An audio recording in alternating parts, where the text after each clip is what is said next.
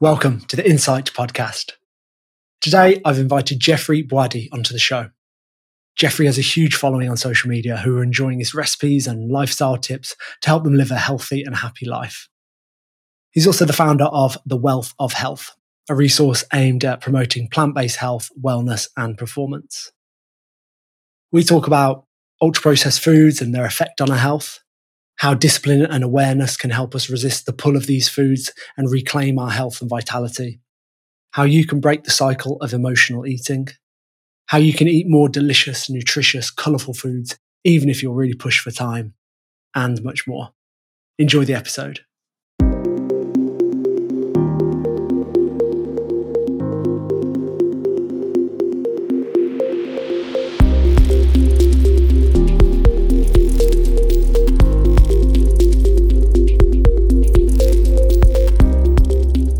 Right, Jeffrey, I want to start with a quote from you to begin with. And that is, you said, get your diet right. It's an act of resistance in a society that pushes and encourages convenience, which comes at a cost.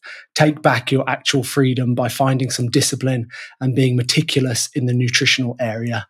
Can you expand on that a little more for me? Yeah, so I think I've always kind of spoken about the fact that society is very much led towards convenience. Like the food environment is very much convenience led. Get food very quickly. It's not really going to be food that's going to be nutritious. It's going to be food that tastes really good. But what that does is it kind of takes you away from where you actually need to be, which is actually to nourish your body, which is actually to think about the foods that are, going to, because our bodies have nutritional requirements, whether we like it or not. We've got vitamins and mineral requirements that we actually need. And we're not going to get it from these foods and these places that are kind of very convenience led. So I think it's almost about like taking back your freedom, essentially, as I mentioned, because I think people often maybe don't realize that actually being disciplined in certain areas of your life does equal freedom, because it allows you the choice and full control of what you put into your body, how you treat your body and things like that. And that is true freedom to me. So, becoming really conscious of this and conscious of the food that you're putting into your body, conscious of the way that the food environment wants to lead you. And of course, there are certain areas in the world where, some people, unfortunately, socioeconomically, there's a struggle there. And that is often the only, food that they can only get hold of. So I guess I'm probably not speaking towards that. But I think, in Western society where, most of us live in, pretty affluent areas and are able to, have access to numerous different types of food. And if we wanted to cook and actually take control of our nutrition, we could. It's just about getting the mind right and flicking that switch to actually doing that and taking back your power as a result. Yeah. I love that. That discipline gives you freedom, and it's so true in so many different areas of life, isn't it? And I suppose people can listen to that message and say, "Oh, you're missing out, and you don't get to treat yourself, and you're a health freak because you're constantly having all these healthy foods all the time." And it's like you said, if we're kind of limiting some of these foods, it just aligns with our goals so much better, doesn't it? And that is empowering, and that just leaves me feeling better, in the long term than if I enjoy those cookies and chocolate and things, which of course I do. But I know that if I kind of overindulge, which it's so easy to do with those foods, that I just feel crap. 15 minutes later, I feel rubbish. And I'm like, why did I eat that? Exactly that. And what I think is interesting is, as you mentioned, where people are, often like, oh, just have that bit of cake or, have some fun. Yeah. I feel like when you're someone who's dialed in with your health and you enjoy it and you enjoy eating well and cooking foods and training, that is fun. That is fun for me. Do you know what I mean? I really enjoy doing that. I enjoy having that sense of kind of vitality and control over my day and energy and strength and all these different things that come with adopting a healthy lifestyle. So for me, that is a huge amount of fun. I do understand where people are coming from, because I guess previously in, my early 20s, my version of fun would have been going out and drinking and all that kind of stuff. So I get that. And that was fun back in that moment where I had that mindset. But now where my life is more health focused, I want to maximize my brain health. I want to maximize my longevity and just be the best version of myself that I can possibly be. I think my version of fun is, going to do the cold shower, going to do the sauna, making sure that I'm, eating healthy and meal prep. And that's just fun to me. And I really enjoy that. Yeah. Waking up early for the gym session, and it's exactly. like, oh, you find that fun, really? Like, yeah, I do actually. Yeah, exactly. But yeah, exactly. Priorities change for sure, and we all go through that rite of passage. Yeah, definitely. And going back to what you said about environment, that is so tricky because the environment sets us up to fail, doesn't it? I go to the petrol station near me, which is kind of like one of those like mini supermarkets as well, and pay for the petrol in line, and just everything that's within my hand's reach is not good for me. It's just the crisps and the chocolate, and of course it's set up like that because they are playing on our weaknesses, aren't they? But they know, and the amount of times I'm behind someone and they're like, they look over it, they glance once, twice. I'll just get the packet of minstrels, and you're like, oh no, you didn't need to.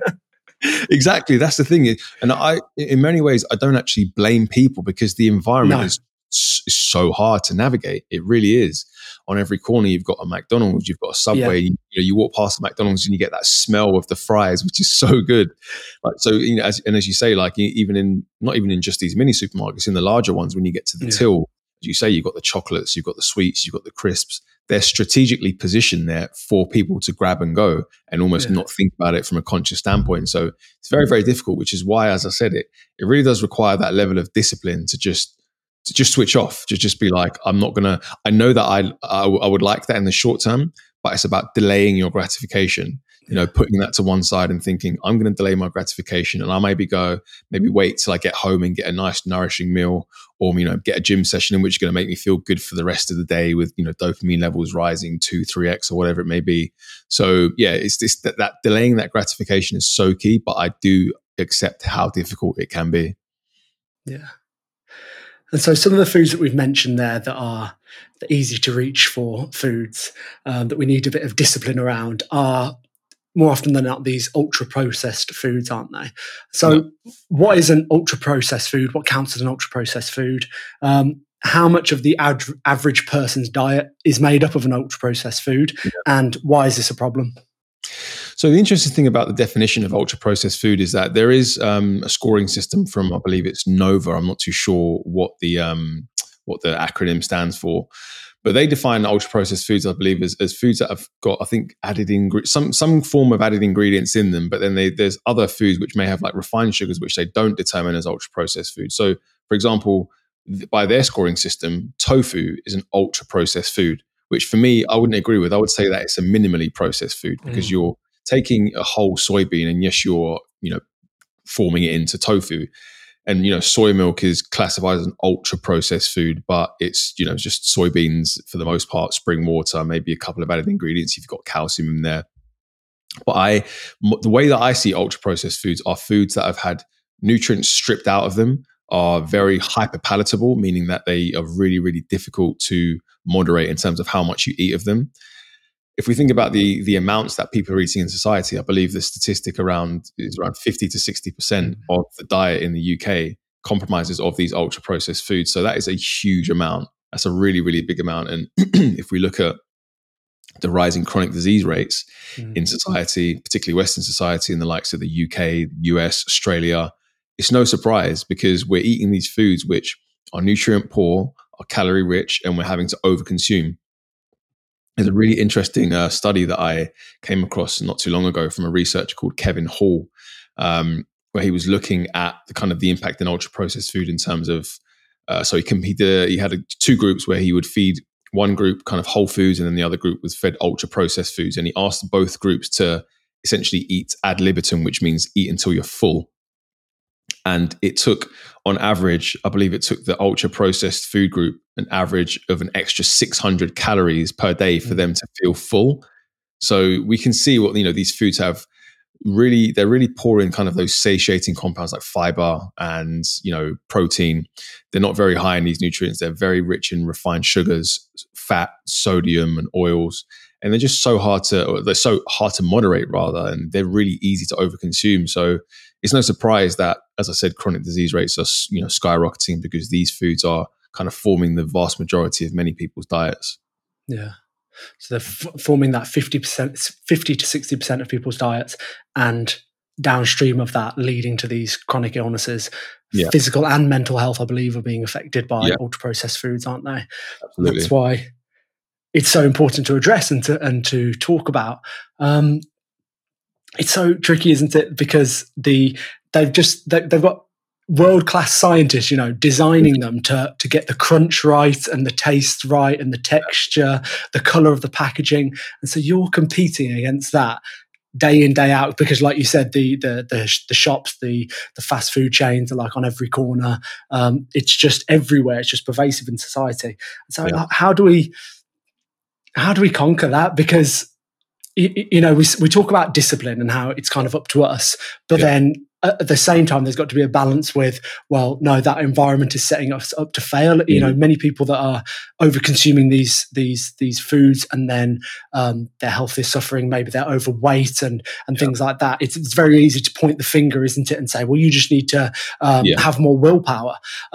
So there's got to be a balance, and that balance of discipline is something that I find fascinating, and I don't know where I stand on it. I don't know how to address it or anything, but I don't know. Have you thought about that as well? Like, where is that balance? What do we say to people? Yeah, I mean, as I said, I think you're absolutely spot on. I understand, you got to understand it and look at it from both sides of the argument. I just point the finger at people, because I understand how difficult it is. If you take, for example, a family, where there's a single mother of 4, for example, or even, a family where the mother and father are together and they have like 4 children. They're obviously both working jobs. They've got to get all the kids to school. Their kind of first and foremost priority is focusing on their children and focusing on that and getting to work on time and things like that. So, and then when they get home, they've got to pick up the kids from school. Then when they get home from work, they're tired. They're thinking they need to eat something because they're hungry, but do they have the time? They want to just get something which is really quick, easy, and convenient. So I completely understand it. And, there are so many of those similar kind of situations which put people on the back foot, essentially. But I do think that, it does, but on the other hand, come down to, kind of time management as well. I guess because there are a lot of people out there who do have the time, but for whatever reason, struggle with, implementing certain habits. And it's just about prioritization, I think, because I think one of the things that I always say, I've said many times, if you offered a pill to everyone, and what that would do is it would give them, great blood work. It would give them, great cardiovascular health, really good lean muscle mass, bone density, all the markers of really good health and longevity. Everyone would want to take it because everyone wants to be healthy. Everyone would like to be healthy. But I think it's then seeing how it works in and around your lifestyle. And it doesn't have to take too much. I don't think people maybe realize that they have to make this huge jump to not doing anything from a health standpoint to eating the healthiest diet on the planet. It doesn't have to be like that. You can literally if you find 15 minutes if you're like you live a sedentary lifestyle, if you find 15 minutes in your day to go for a walk, that's a step forward because you were doing nothing beforehand. So it's about incrementally just putting those little habits into your day slowly slowly, and that's the way that you're actually going to end up building a kind of habit that's going to help, to stick for the long term, essentially. I guess from a dietary standpoint, you don't have to get your entire diet right. It can just be, maybe if you're pressed for time in the morning, make a smoothie, just throw together some really kind of simple, healthy ingredients. And I do think there is so much information out there. Yes, a lot of it's conflicting, but a lot of it is also kind of, people know what healthy foods are, fruits and vegetables, nuts and seeds. Get those into a smoothie, for example, with some milk, whether it's you drink dairy or whether it's, go for a plant milk. And that can just be a good way to start your day. And then from there, you can start to slowly see what else you can incorporate. And I think one of the interesting things is that when people do start implementing these habits at a real kind of micro level, you start to see the benefits, you start to feel the benefits. And then you want to actually find more for yourself, find other recipes that you can incorporate into your lifestyle. Find other kind of movement habits that you can incorporate daily. It doesn't have to be huge amounts. It could be, there's a trainer in the US called Joe Holder who talks about exercise snacks. So like 15 minutes of exercise, that's better than nothing, and if you just kind of dot them in and around your day, like you're going to reap those benefits eventually. And it doesn't have to be, as I said, jumping from 0 to 100. It doesn't have to be something that you have to do right away. It can take 1, 2, 3 years. And that's where maybe I think people fall off, is that they want the results straight away. It's about playing the long game. And when you play the long game, that's when you'll see the results. Yeah, definitely. Just get started. Just get started. I think James Clear talks about take that, any habit that you want to implement, and break it down to just 2 minutes, just whatever your new habit you want to start, just try a 2-minute version of it and just keep showing up and just be that person that shows up and does it. Just spends the 2 minutes making a healthy snack, spends 2 minutes moving your body, spends 2 minutes learning Spanish, I don't know, whatever it is, but just turn up and start doing the thing. Well, I'm glad you took this conversation in a more positive direction, because maybe I was being a bit low energy there. So I'm glad you started talking about solutions, which is good, and I'm going to come to that for sure. Yeah. I think solutions are important. I think, there's so much in the way of, people presenting problems, whether it's problems with this food or problems with this diet or problems with that. And I think the problems and maybe that kind of way of approaching things gets a lot more traction. But I think people want solutions. People are like, okay, if I shouldn't eat these processed foods, how can I incorporate a better lifestyle? What can I do? What steps can I take? You have to give people the tools to actually help with their, with their transformation in that regard. Yeah, definitely. Identify your problems, but put your energy into the solutions. I think Tony Robbins said that. I'm full of quotes today. So before we talk more about those solutions, and I'm going to come to some of the amazing looking recipes that you share on Instagram. But before we get to that, can we talk a little bit about emotional eating? Because I think this is kind of linked, and this is another post that you shared that really resonated with me, and I really wanted to talk to you about it, because you talked about how the post was about how emotions are tied to the food that we eat, and certain emotions like sadness, boredom, loneliness, anxiety cause us to reach for certain foods, and they're probably most likely those ultra processed, sugary, salty foods, aren't they? I don't know if why is a sensible question, because that must be kind of it's hard to understand the why. Why do we do that? But have you got any thoughts about the why, and have you got any thoughts about how can we break that cycle? Because this is something that I definitely experience. I think maybe people might look at me and think that I'm kind of very disciplined and I don't have any problems with eating, but actually, it can get to the weekend, and across that whole spectrum of emotions, if I'm feeling a little bit low, or if I'm feeling a bit bored, or even at the other side, if I'm feeling kind of particularly like excited for the weekend and I'm happy, I find myself like reaching for a bag of crisps, and I can't stop. And I feel like it's definitely an emotional thing. Like I'll buy a big bag of crisps and I can't like eat half and put the other half away. I can't buy a box of cookies and eat half and put the rest away. I don't stop. So it's kind of it's a personal request from you as well. Like, what's going on here, and is there a way to break that cycle?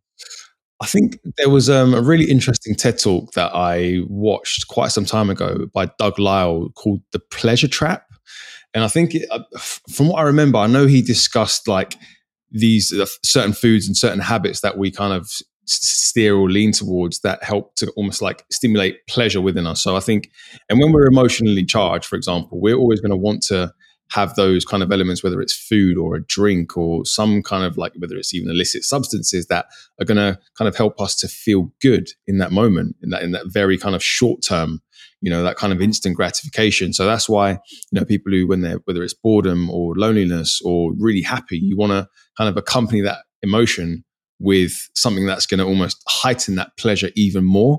Right. But the problem with that is that our emotions are literally, we're on an emotional roller coaster every day for the most part, whether it's, you've got work things to deal with, you've got, whether the weather's bad or, you've injured yourself in the gym or whatever it may be, there are always going to be things that are going to, just dictate our emotions and how we feel. And most of the time we're not really going to be in control of that. So if we're not going to be in control of the things outside of us that dictate, how we emotionally feel for the most part with the majority of people in society, if that then leads to eating, then we're not going to be in control of what we put into our bodies. So then that's not really a good place to be. As you mentioned, that there are these and often it's these processed foods, these hyper palatable foods, which taste so good on the palate that we're going to be reaching towards, because you'll very rarely, someone's bored and they want to kind of I'm going to grab an apple. Yeah, they're not going to do that. They're not going to go and, grab an apple or, make a nice bowl with tempeh. They're not going to do that, So I think it's really important to really just be conscious of those kind of triggers, essentially. Because I think a lot of the time you may find that we've just, for the most part, we're just wanting to have something because of these emotions. And I think this is, someone mentioned actually when I did tweet that, they mentioned that's why fasting is a really powerful tool for them. Yeah. Because when they fast, they then actually see if they get these hunger pangs or these kind of, desire for food, they often relate it, actually, it's because I feel like this, or it's because I've got this emotion or that emotion, as opposed to actually I'm hungry, I need to, nourish my body. So yeah, I think just bringing awareness and consciousness, and I think this is one of the biggest things in society where, we've gone so far away from where we should be, is that, something as important as eating food, which is what we do 3 times a day, it's a very unconscious behavior for so many of us. We maybe not be thinking about the quality of the food that we're putting into our bodies. We're just doing it. We're just, if we're hungry, we just get something, whether it's on the street or whatever it may be, and just eat it really quickly without actually being conscious of how you feel when you eat these foods as well, how these foods, make you feel on the inside.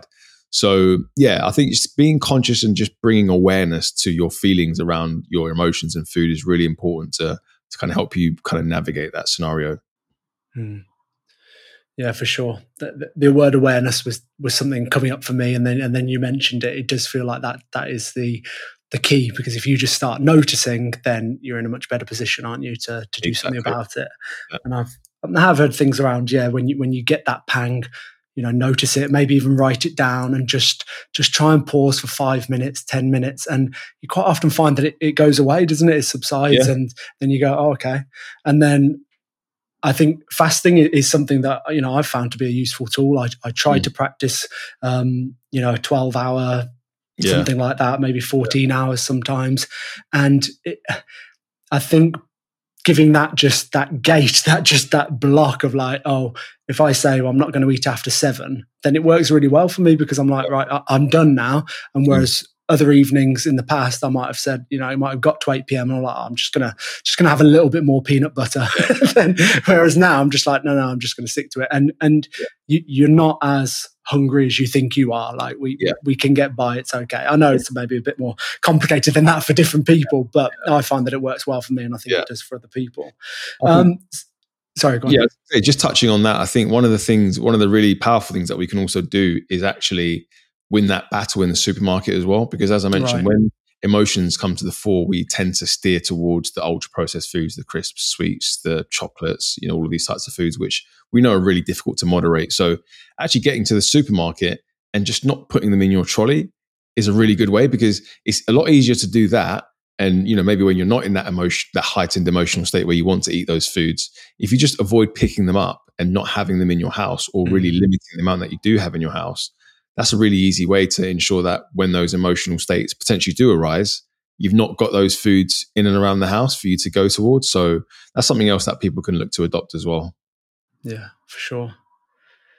So back to solutions, because this emotion, this part of emotional eating and reducing the amount of ultra processed foods that we eat, there are solutions out there, and one of those is to focus more on whole foods, isn't it? Yeah. And to cook the colourful, filling, and nutritious types of recipes that you share on Instagram.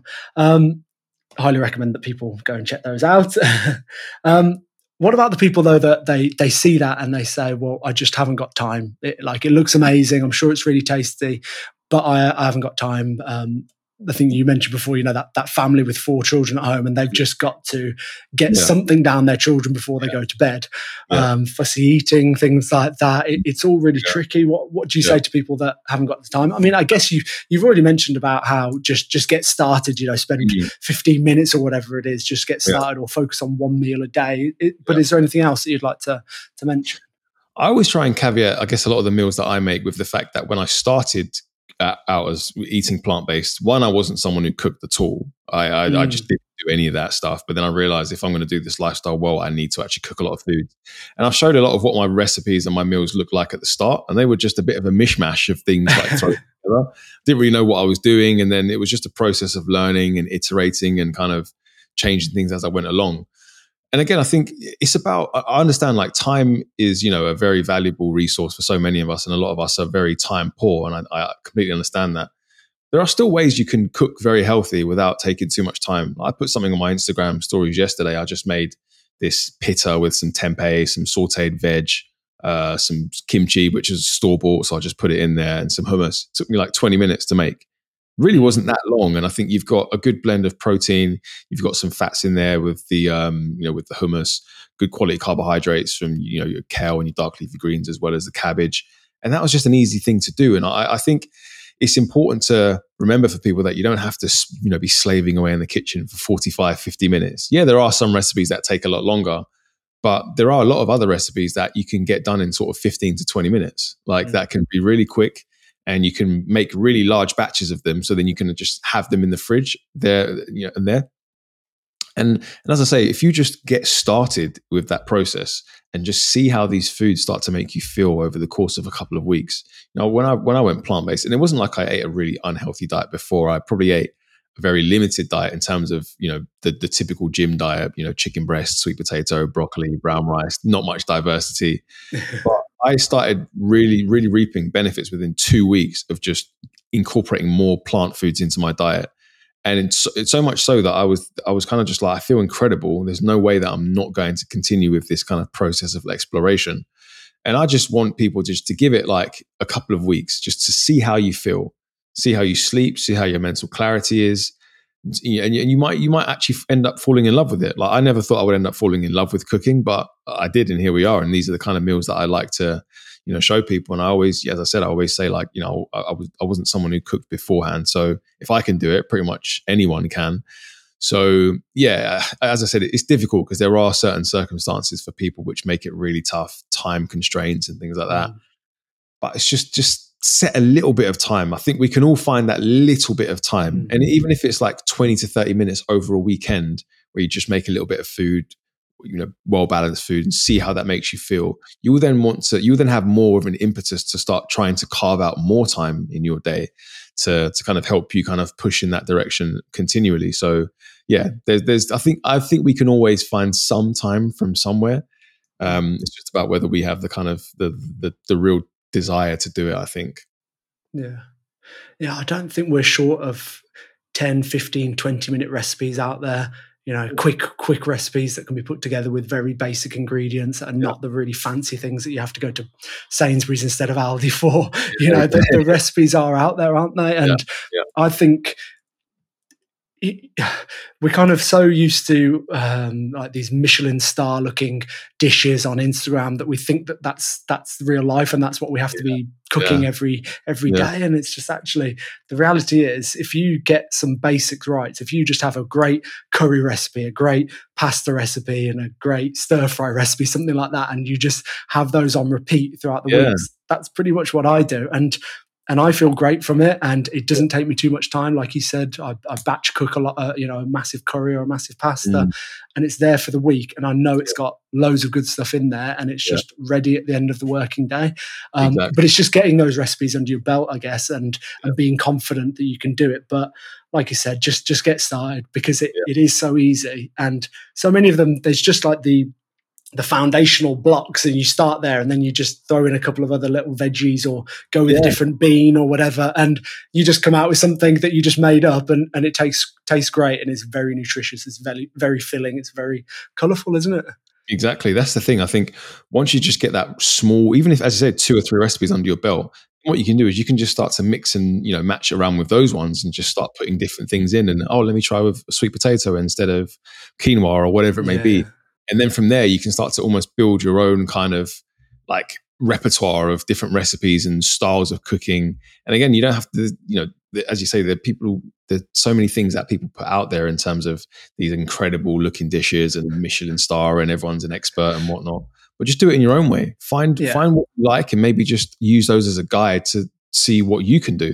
I think that's the best way to look at it. Nice. Yeah.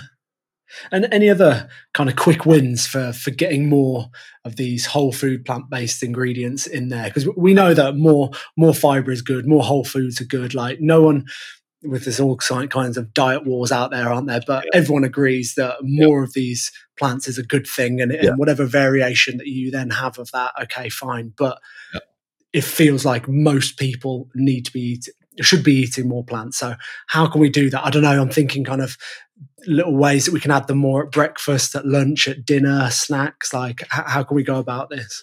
So breakfast is, I think for me, probably is like the easiest one. I think smoothies are a really easy way to get loads of antioxidants, tons of fiber, nuts and seeds. One of my favorite smoothie recipes at the moment, I get frozen berries, I get bananas in there, hemp seeds, walnuts, and all my nuts and seeds I buy wholesale, which is very cost effective as well. Right. And then I might get some maybe this is more kind of experience level, but I get some superfood powders like moringa and chlorella and things like that. But you don't need to do that. You can just literally have something as simple as banana, blueberries. You can maybe put some oats in there, some nut butter, maybe even some protein powder and some like pumpkin seeds or something. And that's right off the bat, you've got 6 plants to start your day with, and lunchtime, one of my favorite recipes is like a lentil bolognese. So just make a standard beef bolognese. Instead of using beef, you just cook your lentils and then you add them into the bolognese sauce. Then you can add things like spinach and celery and onions and garlic form the basis of pretty much all of my meals as well. Yeah. They're really great for actually helping to enhance iron absorption as well, which is really good. I always like making bowls as well. Like some of the bowls that I make where I'll have like a source of plant protein, like a tempeh, good fat sauce with maybe like avocado or something, carbohydrates from, whether it's dark leafy greens and cabbage or some quinoa as well. I might throw in some other bits like some hummus and I just load it up. I just try and get as much color on there as possible, make it look good, make it taste good, get some herbs and spices on there. And you've got a ton of different plants that you can incorporate. And the way I see it with cooking, there's no rules. Like there are no rules at all. You can put whatever you want in there, do whatever you want, whatever you see fit. If you think, you want to put something which might be a bit controversial, but just do it. If you think it's going to taste good, do it, So there's no rules. And there's so many ways in which you can just get those extra different plants into your diet. And even something as simple as, you could like roast a ton of vegetables, like some peppers and onion and garlic. And then you can like blend that into a sauce and then you can use that as a pasta sauce. Really easy to just get like 4 or 5 vegetables. And that's really probably a good one for parents as well. Because, children can get quite fussy with vegetables, but blending them up and kind of hiding them almost is really useful. That's a great tip. Such a good tip. And your meal plan for the day sounded pretty much like mine. That sounds very similar. I love a lentil bolognese, and that's what I've made very recently. It's so good. Overnight oats for breakfast, aren't they? They're so easy, aren't they? To chuck a load of stuff on there, and exactly. It's great. That's another one. If we think about kind of time, overnight oats is perfect. It literally takes 3 minutes the night before. Get a container, get some oatmeal in there, get some berries, nuts, seeds, protein powder, plant milk. Leave that in the fridge, and then you can just literally pick that up the next day without having to make any time and just eat that on the go. And that's a much more nutritious breakfast than going to like a Pret or a Costa coffee and getting some pastry or something like that. And there's literally been 3 minutes of time that you've taken the night before. So these are the really kind of quick wins, almost as you mentioned, that you can kind of utilize throughout the day. Yeah, no doubt you'll feel so much better for that morning, and you won't have that sugar crash that we all get if we have a croissant or some Cocoa Pops or something like that. Yeah, exactly. Nice one. And eating this way, it fuels a pretty active lifestyle for you as well. Is that right? Yeah, so I think for me, when I actually changed over to a plant-based diet from watching What the Health, which is quite an interesting thing, because I always caveat this by saying that nutrition documentaries probably aren't the best place to get your information. No. They can be quite biased. Although for me, there was enough information for me there to switch overnight, but also go down a rabbit hole of information and scientific research and books and podcasts to really understand this lifestyle. And I'd grown up playing a lot of sport. I played a bit of semi-pro football in the UK and went away to America and Norway and Austria to play as well. So I've always lived a very sport-focused and active lifestyle. So I thought to myself, if I'm going to do this, if I'm going to eat this way, I still want it to lend itself to, training and building lean muscle and recovery and performance and things like that. So that was why I was saying, I've focused on animal protein my entire life. Let's look at the plant protein. What do I need to know? Understanding that I need to get a wide variety of plant protein sources across the day to increase, to make sure that I get the right amino acid levels. What about my complex carbohydrate sources to fuel training, oatmeal, sweet potato, rice, things like that. Recovery techniques, different foods that are going to help with recovery, the likes of blueberries, dark leafy greens for their polyphenol content and antioxidant content. So I really wanted to just make sure that it was like the healthiest version of this diet, because I still train, I still lift weights, I still run, play tennis. started martial arts recently. So I want to just feel fit and strong and healthy and have my dietary habits support that. So yeah, for me, it's definitely been something that, I've not seen any kind of detriment in my kind of training performance, output and recovery from living this lifestyle. And, it's been nearly 6 years now. It'll be 6 years in August. So yeah, doing pretty well. Yeah. It feels like you can't build muscle, you can't maintain an active lifestyle on a plant-based diet has just been like completely knocked out of the park now. Like it's just not an argument that can stand I don't know, it just doesn't work anymore, does it? There's so many plant-based athletes out there that are showing that you can thrive. And I don't know about you, but I switched to a plant-based diet about 5 years ago, and I find that I just recover so much quicker, and I can go to the gym, I can go for a run, and have a pretty tough workout, and the next day I just still feel good.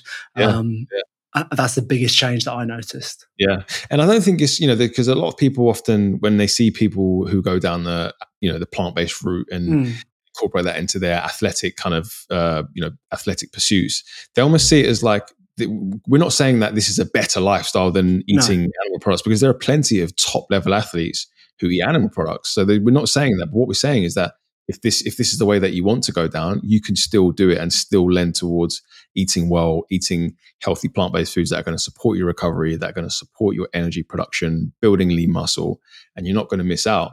I think the problem over the years is that I guess people who moved towards a vegan diet were doing it more from an ethical standpoint. So maybe they didn't have a kind of performance lens or kind of anything like that. They were just focusing on, the well-being of the animals, which of course is a very, very noble cause.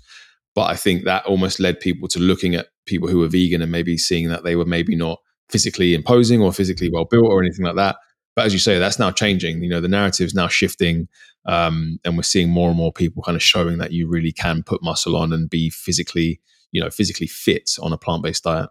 Yeah, exactly. No, it's a really good point to make, and that don't let it hold you back, because there are still so many people that have said to me, or you see it on social media, like, no, I can't do that because I won't get enough protein, or I tried it for a couple of weeks and I just felt like I had no energy.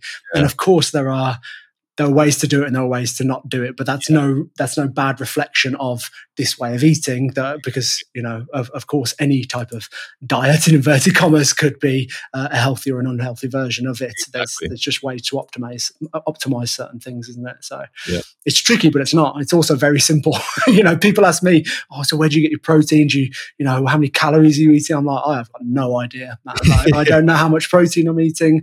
Don't know. I don't measure anything. I don't take any protein shakes, although I see why people would, and I'm fine. Lift weights, run, play football. It's all good. There we go. Which I think is it's just an empowering message like that. That's what we want to get out there, isn't it? It's not look at me. It's just it doesn't have to be so complicated. It doesn't have to be expensive. Like, you got this. It's simple. It's cheap, and you can feel great doing it. Exactly that. Right. Thank you so much for your time, Jeffrey. Again, before I let you go, there's a couple of things. I want to ask you a few questions, and then of course I want to let people know where they can connect with you and find you. So, first of my three questions is, what's that one lesson that you wish you'd have been taught when you were younger? One lesson that I wish I'd been taught. I would say just how important nutrition is. I think I did grow up, my parents were, we didn't eat super unhealthy at all. I think we ate pretty well. But I think maybe just to learn just how powerful nutrition is for your mental, physical, spiritual well-being, it would have been good to know. And what's one habit that I could add to my life that would help me feel great? Taking cold showers every morning. And if you could give everyone in the world one book, what book would you give them? I would give them Man's Search for Meaning. That was a really, really powerful book. So around end of 2021, I was unfortunately widowed, which was, a really, really difficult time in my life. And reading that book really gave me a lot of kind of hope, in the sense that, because what it does is it detailed Viktor Frankl's kind of experience in a Nazi concentration camp, and being kind of exposed to like the lowest level of humanity that you could have ever experienced, like feeling just worthless, having everything stripped from him, clothes, food, family, everything gone. but still managing to see that there was meaning in his life and that there was purpose in his life. So I implore everyone, and not even just if you're going through a hard time, but just to see, like, you know, no matter what the obstacle of the situation is that you're facing and that you're experiencing, you still can find meaning and purpose and kind of belief that kind of encapsulates your life. So yeah, so I'd say that book, and close second to that is The Power of Now from Eckhart Tolle as well. It's a great book. Right, cheers for sharing that. And right, people that want to connect with you, find out what you're doing, where can they find you? Yeah, so most of the stuff that I put around is on my Instagram. So that's just Jeffrey Boadi. So that's my first name and second name. Twitter's the same username, just with an underscore at the end. And I've got my website as well, which is www.thewealthofhealth.co.uk. People can sign up to my newsletter there, where I send out sort of bi-weekly newsletters, or bi-monthly newsletters rather, with all things around kind of plant-based nutrition, sleep, and other kind of health promoting habits that I feel would be of interest to the community. Yeah. So that's where people can find me. Nice one. Keep up the good work, man. And thank you so much for your time again. Appreciate that. Thanks for having me. Thank you so much for tuning in. I really hope you found my conversation with Jeffrey insightful. Of course, if you did enjoy the episode, please share it with friends, family, and colleagues who you think would find it helpful. And you can also support me and the podcast by following and rating the show on whichever app you're listening on. Thank you very much again, and I'm looking forward to bringing you another episode soon.